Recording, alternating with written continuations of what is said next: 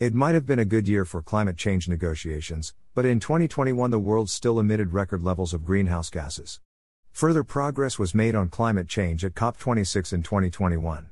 It's agreed that coal-fired electricity should be discontinued, renewable and nuclear energy generation will increase, and that the world should aim for temperature rises to peak at no more than 1.5 degrees over pre-industrial levels to prevent the worst impacts of climate change.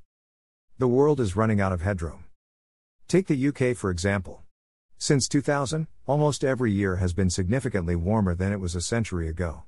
In fact, average annual temperatures are often over 1 degree warmer than they were in 1900. Using data from the UK's Met Office for mean air temperature, records which began just before 1900, it's clear that the annual average temperature has steadily increased over the past 120 years. This increase is clearly shown by the orange trend line. While annual temperatures vary any given year because of meteorological factors, the white line, these variations occur on top of the underlying temperature increases from global warming. That the UK is getting hotter is clearly shown in the color bars. A white bar indicates a year where the temperature was similar to 1900. Green bars are used for years that are cooler than 1900, with darker greens indicating colder temperatures. But the overwhelming trend is the increasing number of red bars. The darker the red, the hotter the annual mean air temperature. It's been much hotter for the past 20 years. And that's because we've been emitting record levels of greenhouse gases. In 2020, global emissions fell by 1.9 billion tons following lockdowns as coronavirus first swept the world.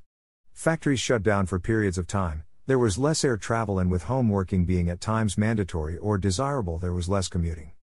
The Global Carbon Project estimates that in 2021 total emissions rebounded to just under pre-pandemic levels. 2019 was an all-time high for humanity's greenhouse gas emissions. This makes limiting the impacts of climate change increasingly difficult. Carbon dioxide stays in the Earth's atmosphere for 300 to 1,000 years. That means that the first carbon dioxide emitted by coal-fired factories and steam trains at the beginning of the Industrial Revolution, over 100 years before our chart starts, is finally about to break down in the Earth's atmosphere. Every ton of carbon dioxide saved in 2022 makes it easier to limit temperature increases over the 21st century. We don't have time to waste. A kilogram saved today both keeps 1.5 alive and makes the magnitude of the changes required tomorrow less dramatic. This is, unfortunately, very clear across the coffee supply chain. Coffee farmers and producers are already working to mitigate the impacts of climate change.